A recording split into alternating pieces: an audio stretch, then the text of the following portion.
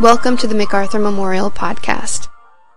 Located in Norfolk, Virginia, the MacArthur Memorial is a museum and research center dedicated to the life and legacy of General of the Army Douglas MacArthur.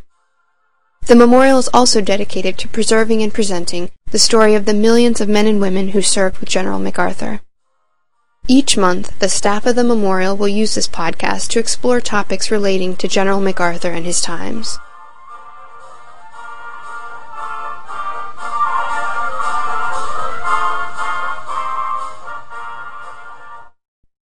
This month's podcast will explore the relationship between General Douglas MacArthur and President John F. Kennedy.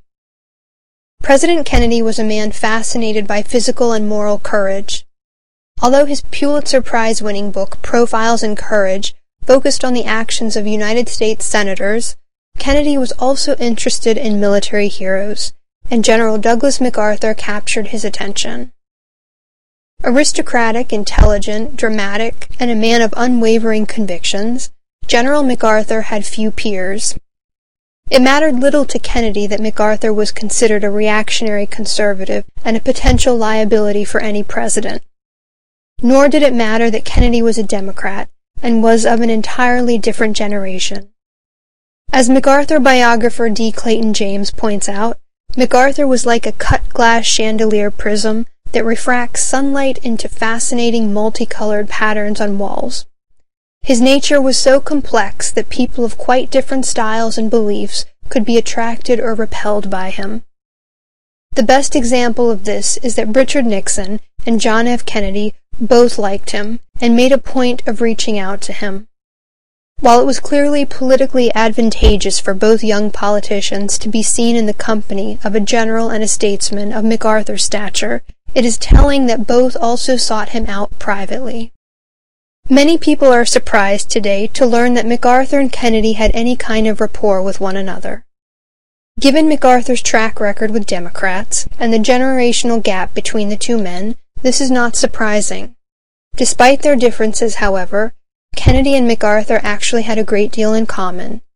Both were patrician and charismatic. Both had been raised in an environment that valued drive, success, and destiny, and both had demonstrated courage in war. MacArthur had won 7 Silver Stars on the battlefields of France during World War I. Decades later, in World War II, MacArthur made a daring escape aboard a PT boat and then went on to serve as one of the masterminds of Allied strategy in the Pacific Theater. It was in that theater that a young John F. Kennedy saw action as a PT boat commander. When his PT boat was literally cut in half by a Japanese destroyer, Kennedy swam nearly 4 miles to an uninhabited island, all the while towing an injured member of his crew. Eventually rescued, Kennedy received the Navy Cross for his actions. This common bond as combat veterans served as the basis of the relationship between the general and the young president. Their shared credentials as war heroes eventually drew them into each other's worlds in 1960. As a young Senator, Kennedy battled then-Vice President Richard Nixon for the presidency. On July 21, 1960, an explosive article by columnist Drew Pearson ran in many papers around the country. The article challenged the narrative of Kennedy's PT boat heroics and quoted MacArthur as saying that instead of receiving the Navy Cross, Kennedy should have been court-martialed for negligence, resulting in the destruction of his PT boat and the death of 2 of his crew members. In such a politically charged election year, the article ignited a firestorm. MacArthur received letters from around the country, asking him to confirm or deny the statements attributed to him in Drew Pearson's articles. To many of these letters, MacArthur simply responded, "I don't know what you are talking about. I do not even read Drew Pearson's column and do not even know him.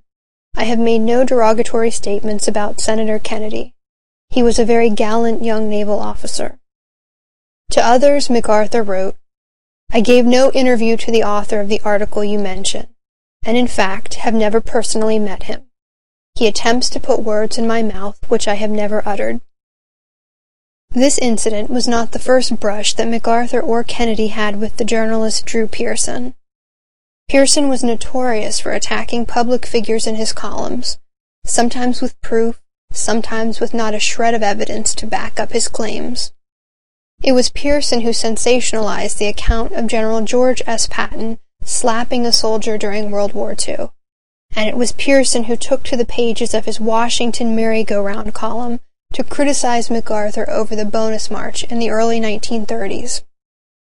In the case of the Bonus March, Pierson had accused MacArthur of being dictatorial, insubordinate, disloyal, mutinous, and disrespectful of the War Department. Infuriated, at the time MacArthur sued Pierson for nearly $1.8 million in damages. The lawsuit hit a snag after Pierson located one of MacArthur's ex-girlfriends and bought some of MacArthur's love letters from her. Faced with this potential exposure, the general dropped the lawsuit. Kennedy also had unpleasant dealings with Pierson. Pierson was the first man to openly challenge Kennedy's authorship of Profiles in Courage. In a televised interview on ABC with Mike Wallace in 1958, Pierson said, "John F. Kennedy is the only man in history that I know who won a Pulitzer Prize for a book that was ghostwritten for him." Apoplectic, Kennedy's father, Joseph P. Kennedy, threatened to sue, and ABC ultimately issued an apology.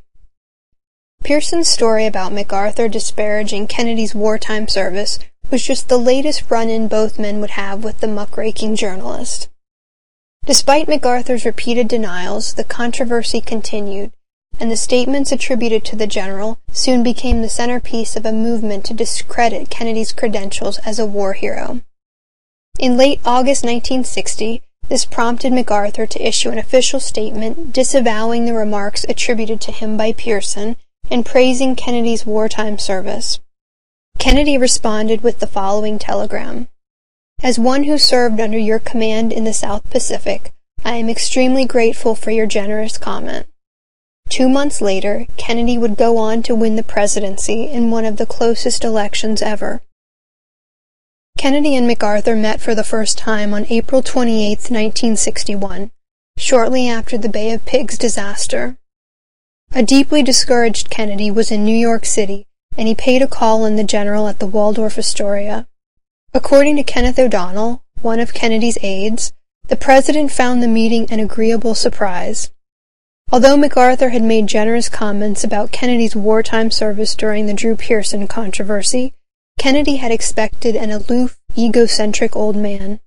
Instead, he later told aides that MacArthur was one of the most fascinating conversationalists he had ever met, politically shrewd and intellectually sharp. During their meeting, MacArthur rallied to the president's defense, telling him that his troubles in Cuba and Southeast Asia were the result of Eisenhower's failures.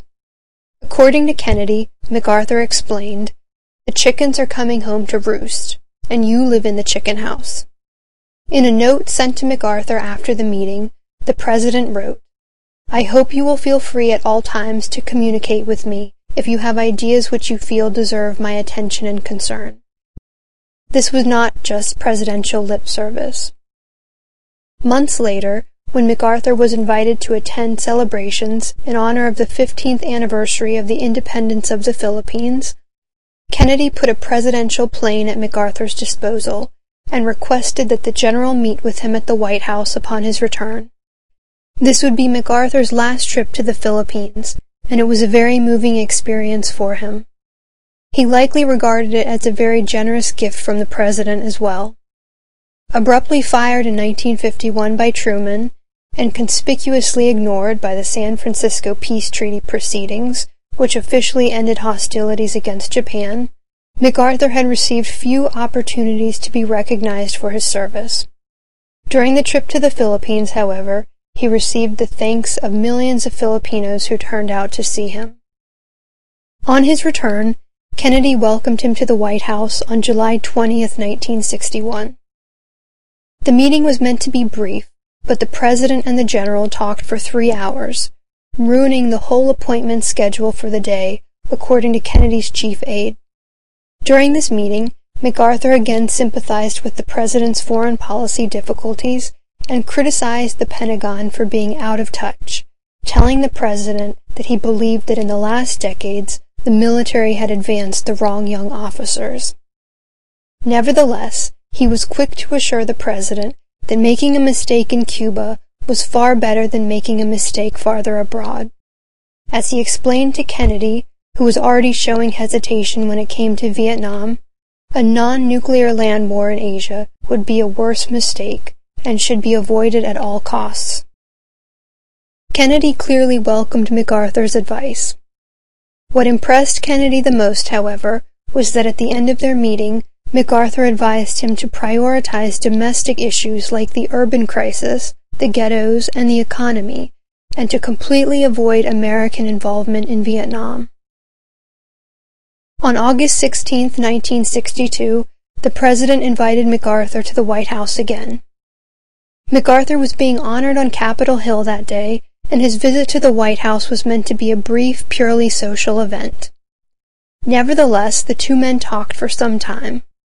Most of their conversation was recorded, and MacArthur dominates the discussion, moving nimbly from American politics to Southeast Asia to weapons technology to World War I.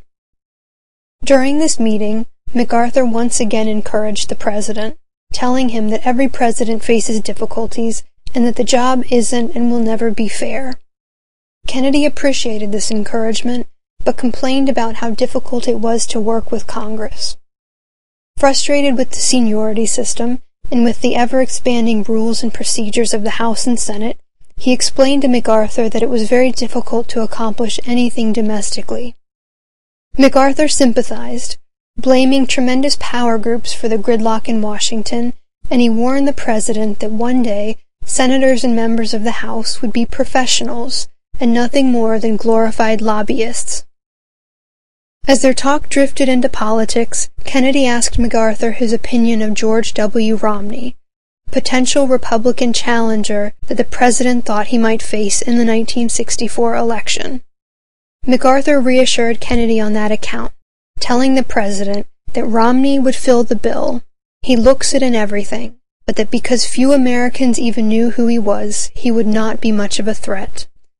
This was interesting advice coming from a staunch conservative like MacArthur.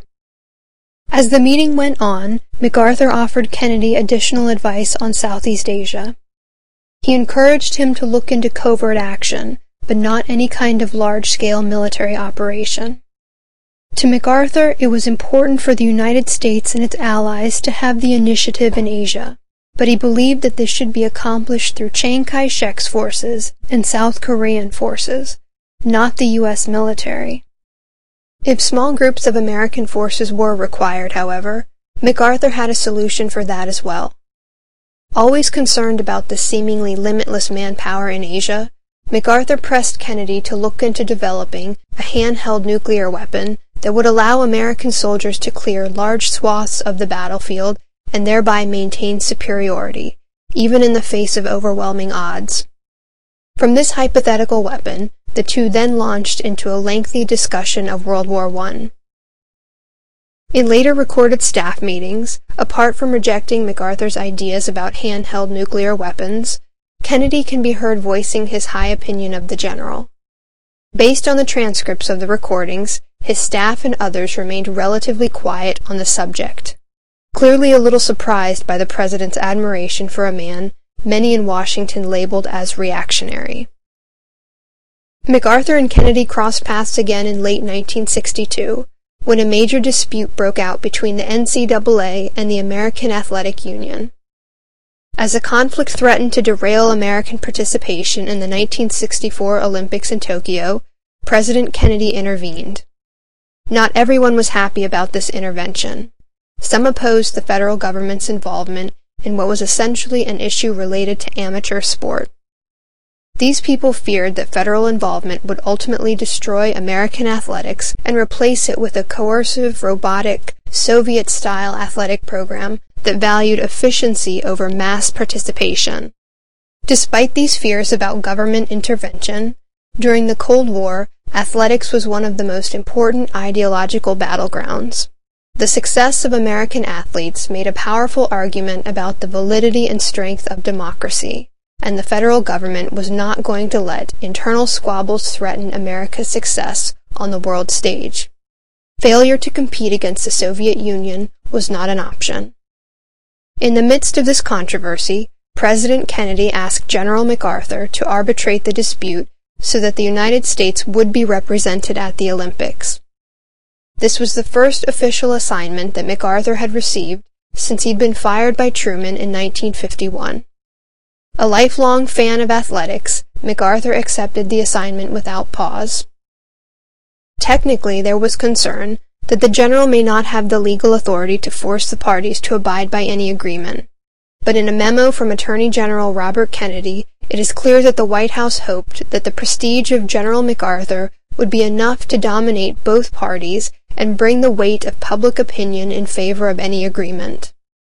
In the end, this was a successful strategy. The Amateur Athletic Union accepted General MacArthur's arbitration in a letter to the President, calling the general an eminent American citizen, soldier, and sportsman. The NCAA also praised the selection of the general and agreed to meet with him. Working with the leaders of both organizations, MacArthur was able to smooth out a temporary agreement called the MacArthur Plan. This plan ensured that American athletes would be able to qualify for the Olympics and also provided an outlet for grievances that would not disrupt U.S. participation. On January 23, 1963, Kennedy wrote to MacArthur, calling the terms of the agreement excellent. Thanking him for his service, Kennedy wrote, "It was your agreement to act as arbitrator that made it all possible." To the press, Kennedy announced, "The real winners are the athletes. I wish to express my gratitude to General Douglas MacArthur for undertaking one more assignment and for mediating the dispute so effectively and successfully. His willingness to remain on duty to settle any further points of controversy which may develop should assure the highest caliber of American amateur athletic participation, both at home and abroad." The conflict would erupt again in the future, but MacArthur's mediation ultimately saved the 1964 Olympics for American athletes. The American team would come home with 36 gold medals to the Soviet Union's 30 gold medals, making the United States the leading nation at that year's Olympics.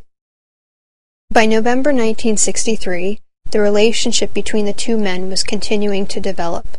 When word arrived of President Kennedy's assassination on November 22, 1963, like many in the nation, MacArthur was shaken. As a soldier of hundreds of battlefields, MacArthur had seen countless men struck down, but this was never something that he became callous about. He sent the following telegram to Mrs. Kennedy. "I realize the utter futility of words at such a time, but the world of civilization shares the poignancy of this monumental tragedy.